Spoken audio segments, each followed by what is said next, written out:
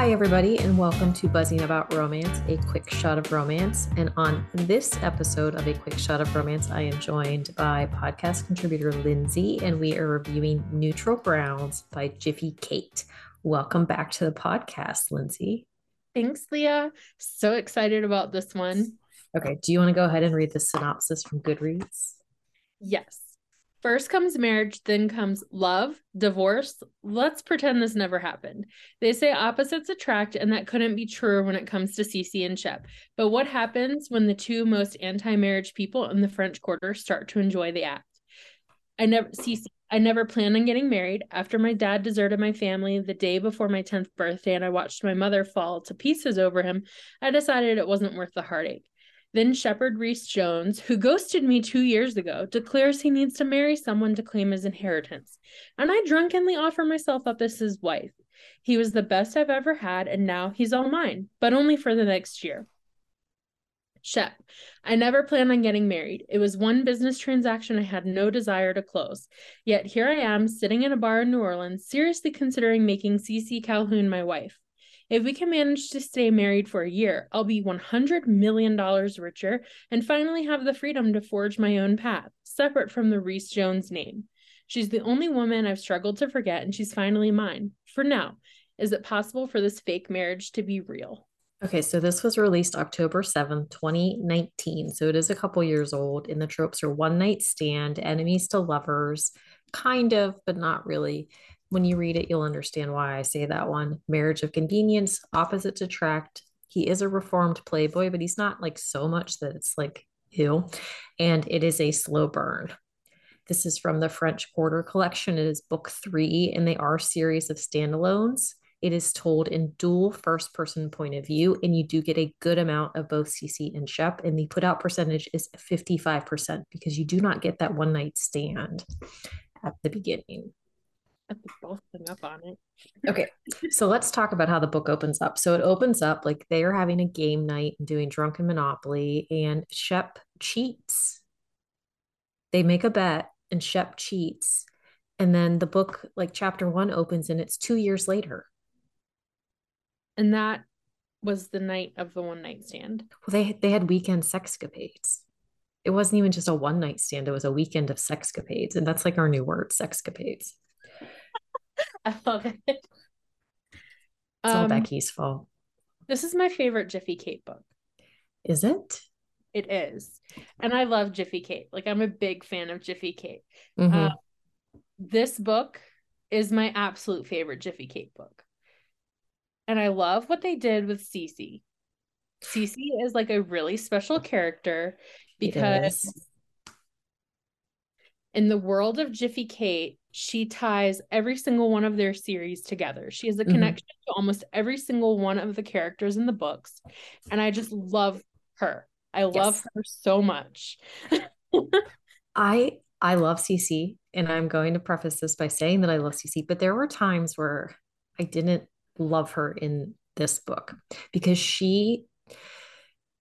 I blame her mom for a lot of it because her dad left them and her mom like fell apart. And so Cece basically raised herself for a good portion of it. And her mom basically hammered into her head that she doesn't need a man. She needs to be independent. She needs to be able to do this and this and this. And so it's really kind of set a precedent for Cece where she doesn't like to ask for help.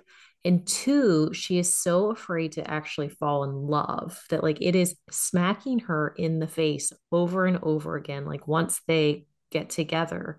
But she is so afraid to do it. And I just want to be like, friend, like open your eyes and stop being so damn stubborn. Yeah, so she's also not, I would not say she's a relaxed heroine at all. She's very like the Cece you see in the other books is not the same Cece you get in this book. And I think it creates it's one of the things I love about this book because you see so much of Cece until you get this book. Yeah. You feel like you know her, and then you see like, and I think it's like this with a lot of people and their friends. Like, you don't always know what's going on with them. And Hmm. like her friends, they know her. Like, she's let these people into her lives, but she still has kept so much of herself close to the vest, so Yeah. much of her trauma, and especially like so much of her feelings for Shep. Like, I don't, I don't think her friends don't know that she slept with him. They don't know No, what none of happened. them Like, do. she's kind of just been secretive about it, and then they Well, think they're enemies now. well, and that's where the enemies to lovers piece comes in because like so when Maverick is Shep's best friend, and he is the hero from book one, and Karis is the heroine from book one, right? Karis. Yes, Karis. Okay.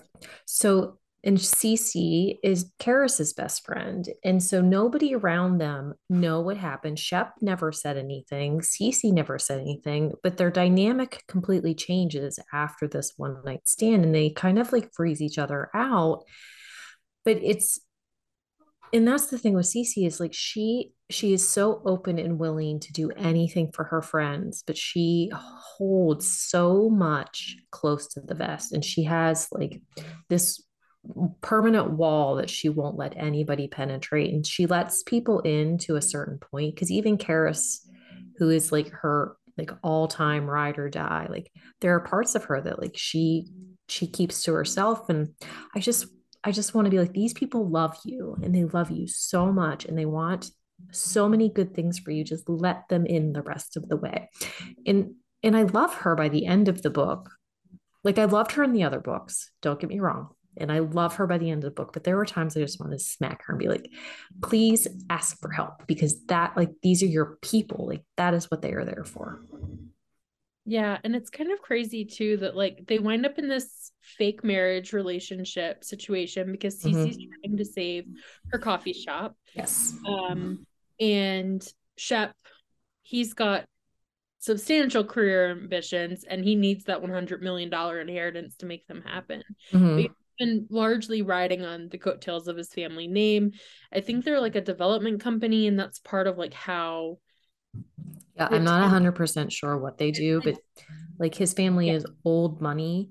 And so, but he, like his grandfather passes away towards the beginning of the book, and he finds out that he is going to inherit $100 million, but he will get it on his first anniversary.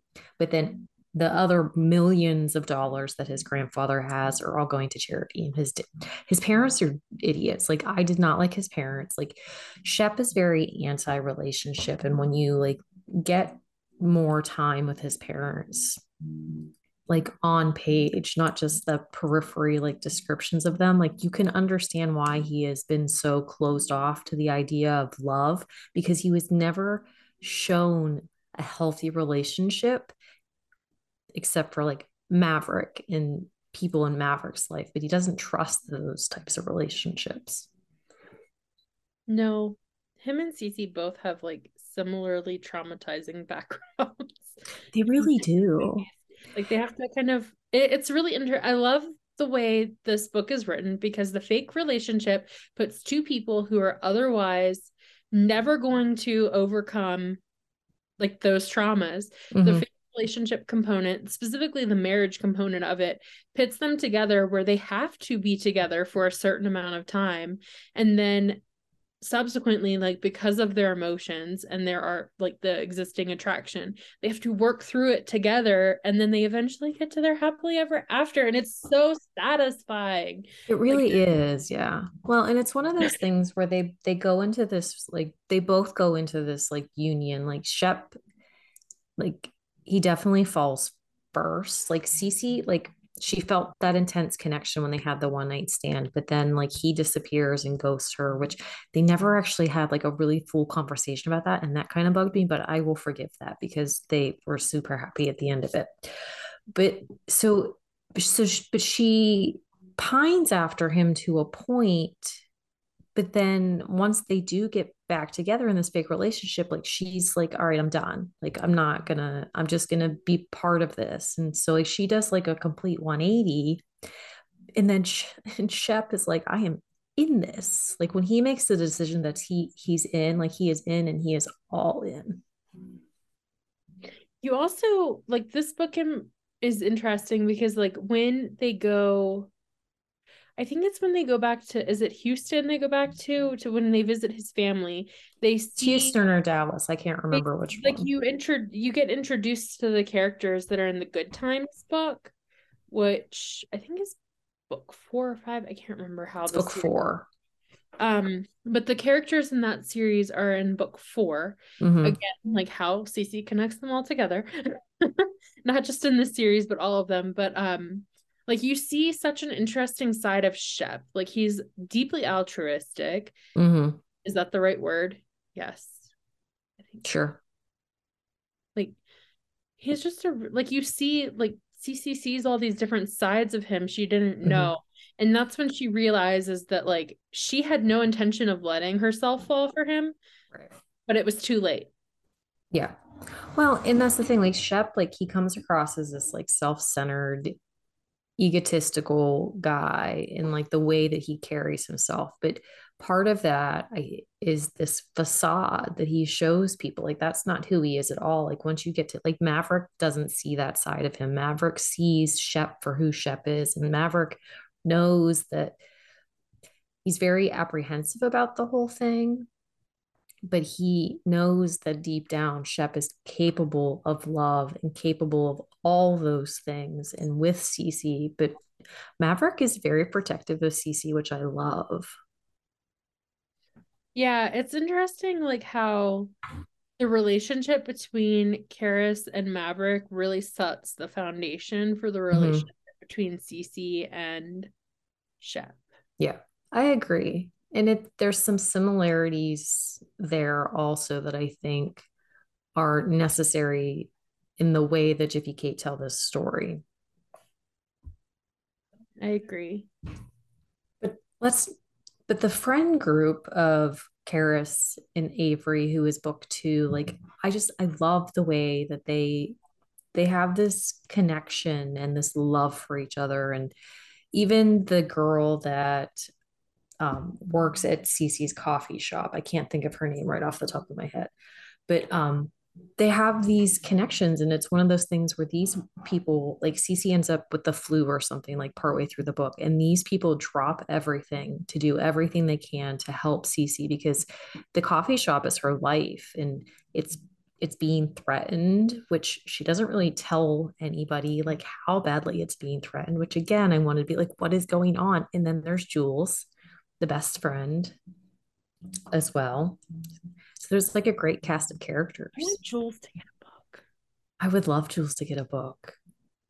Anytime he was on page, I always like was waiting to see what he was wearing because he would always be like decked out. He's such a character. I love him. He is. And that's the thing, like they have a really vast character base in this book. Like no two characters are the same. Like they have similarities and they have common ground, but at the same time, like they're so different and it works so well. And you can understand why these people have created these intense, secure relationships with each other. Yeah, it's definitely a found family situation. Every Mm-hmm. single book in this series, it is like they're not people who come from solid backgrounds. They've all got a past of some kind. They're all Mm-hmm. grappling with some pretty serious issues. Um, Throughout the whole book, I mean, they all deal with their past in the stories. Yeah. Every single one of them, they have to get past that or at least like come to terms with what has happened in Mm-hmm. order to get to their HEA. So it's not like an easy HEA. There may be like a don't think there's any, they're not quick relationship building either. Like the put out percent is late in all of these books. I Yeah, would I say think they're all slow slow burn, burns. Yeah. which is shocking because I don't tend to love slow burns, but I don't even care. Like if Jiffy Kate writes it, I read it.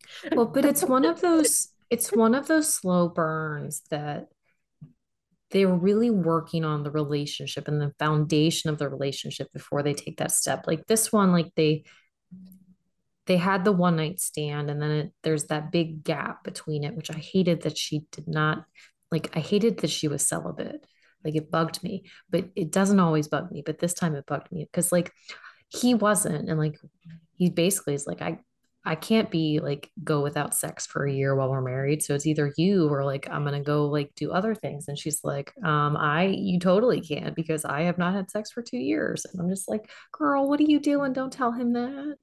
No, and he needed to be slapped in that conversation. Like, He did. forgot He about really that. did. Well, and That there was, was some really like douchey moments and like things that came out of his mouth. I'm like, oh, Shep. Oh, honey. yeah, he has some real douchey moments. He's He's not not, without fault. no, he's not a perfect hero. Jiffy Kate doesn't tend to write like the perfect hero in this series. Like, they're Mm-mm. all flawed. All the characters are flawed. The flaws are on the page, and he's really very much of the arrogant kind of somewhat playboy mindset. He Uh, is definitely, but it's one of those things that he has a lot of growth and a lot of turnaround. And once he realizes, because he got scared, and that's why he did what he did after their weekend of sexcapades. Like the boy got scared, and so he panicked and ran. And so like you can understand why his turnaround was as fast as it was because he was like, oh, this wasn't like a shot in the dark emotional like difference. Like these are true feelings if I'm feeling the same thing now as I did then. And it's been 2 years and I'm still thinking about her. Like, don't use other women to try and get over somebody. Like, that's just not okay. But whatever. It's a book. I get it. It's life. It happens. But anyway, I digress. But it's the fact that like he is continually going back to her and the thoughts of her. And I think you finally realize like it doesn't matter what he does or who he does, like it'll always come back to Cece. And there's no getting rid of her because he's irrevocably tied to her through Maverick. And that's also kind of what makes them perfect because he's not willing in any way to sacrifice his relationship with Maverick. Like Mm-hmm. that is like the one area of his life where he has it straight. It's true. Well, Because because and even there's some moments where like Maverick calls him out on his actions and his behaviors with the whole Cece thing. And it's like, what are you doing? Like, you were fucking things up. Like, this is not okay that you were going to play with her. And Maverick, I think he did not like those conversations. Like, but I think that Shep needed to hear these things because he needed to see like this is a part of Maverick's life. Like if he irreparably like damages this relationship, like what is that going to do for Maverick? yeah, Mm. I like the scenes. Like there's some scenes where Cece has to go and clean out her mom's house and she finds like I think it's this one where she like Well, goes to her mom's house and she like went to her mom's house to find paperwork for the shop because when her uncle passed away and left her mom the like all of his assets, he had like just a basic like written will. It was very like low key, but she needed some paperwork to prove like ownership and all that stuff for the contesting of the will. yeah, I liked those scenes like where she's going and dealing with that. Like you Mm-hmm. because that's really when like she goes and deals with a lot of her mental processing. And Yeah. it's interesting because like Jiffy Kate does this in a few books where like the heroine will go on a journey to like overcome her traumatic past. Mm-hmm. And it really like is a critical milestone in them like kind of developing the relationship. And it's some I don't know, like what are your thoughts in terms of like the writing? Do you think like in terms of like the way have you read a lot of their other books like Mm-hmm. from the Finding Focus series? Because I It's think been a while, but yeah, I have. yeah, because like this one, it's interesting because like the newer books that Jiffy Kate write are different. They're more, I think, not rom-commy, but they definitely have like a lighter, more rom-commy feel to them. Like there are Mm-hmm. components, but like they're not quite as dark as this series. This is my favorite series they've written. I Um, mean, out of like compared to some of like their newer stuff, like they definitely toe the line towards that rom-com. Like these are definitely more, these are angsty without being overly angsty, but there's light moments, but the book overall has a more emotional feel. Like they really delve into, like in the Finding Focus series and the series, they really delve on the emotions and how people's past and events in their lives like really trigger how they lead their life going forward. And I think, and they haven't changed their voice, but they changed their style of writing where they lean more towards those light moments. That's not to say they don't have angsty moments in their books still, but they definitely don't aren't as heavy as some of their older stories, which I mean these stories, they're not so heavy that you are like inundated like with emotion by the time that you're done. There's enough lightness in it that you're not so overcome. But I definitely have seen a change in the balance between the light and the heavy as they write. But it's really interesting because like the way they write, the writing is always so strong. Mm-hmm. It Um, really is.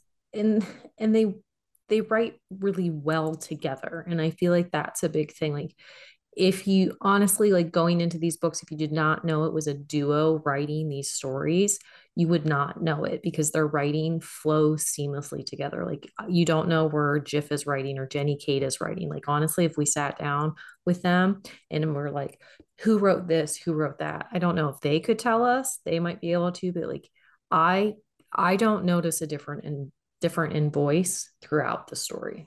I don't either. I will say the thing that I love most about this series is New Orleans. Like the way they write New Orleans, it is Mm-hmm. so alive in the story. Like I would say that it feels like the main character in a lot of the Mm-hmm. books in this series. And that's the thing, like they talk like because they are walking everywhere, and like there's moments about like the amount of people because Shep is trying to get to Cece at one point. He's talking about all the people in the street and how it's like the streets are alive and like you can't get through them. And it's like this whole other character to the book. And you can tell like how much Jeff and Jenny Kate really love this city because how much care they give it. Mhm. I like how the books kind of take the tone because, like, this series is the French Quarter series. It takes place in the book. That's a Mm-hmm. constant theme in them, like how busy Yeah. the French Quarter is, how alive that section Mm-hmm. of the city is, and then it's really interesting how, um, like the tone of the story is very different in the baseball series, the New Mm-hmm. Orleans baseball series they write because that's in the Garden District. Right. Those are largely based in the Garden District. And it's really I love how like the style of the story. Fits to the area that they're in. Yes. Like I so agree. And I it think that, well, because even like the Finding Focus, like it takes place like someplace else, like it's outside of like the city and all of that stuff. Because it's still in Louisiana, right? mhm. But it doesn't happen in the city and it has a totally different feel in the way that that story plays out. And so you are right. Like the town or the location of these stories really are a big factor in the way that the story itself plays out. I'm obsessed, if I you can. know. It's such a good book. It really is. It's such a great series, and they are true standalones. If you, because I macheted this series. I don't like to admit that one, but I did. I read book two, and then I read book one. I don't know if I've actually read book four. I probably have. I just don't remember. But so I definitely bounced around this series, and I wasn't lost. I wasn't confused, and so like it definitely holds up really well if you just decide to pick a random one. As I don't like to admit that, but I do it. I Okay, do that so too. I No, know. I feel like it's Becky's fault. It's all Becky's fault. it is Becky's fault. The Okay, best so one. it is. It really is. Okay, do you have a book you think we should review for a quick shot of romance? If you do, send us an email at thebees@bookcaseandcoffee.com and we will check it out. Thank you, Lindsey, so much for joining me on this quick shot of romance and talking Jiffy Kate with me. Anytime. And until next time, happy reading, everybody. Find us on Instagram at Buzzing About Romance or on Twitter at Buzzing Romance. If you like the podcast, please leave a review. If you'd like to support us directly, join the Bookcase and Coffee Patreon and receive exclusive content only available to Patreon members. Check out bookcaseandcoffee.com for our on-the-shelf show notes.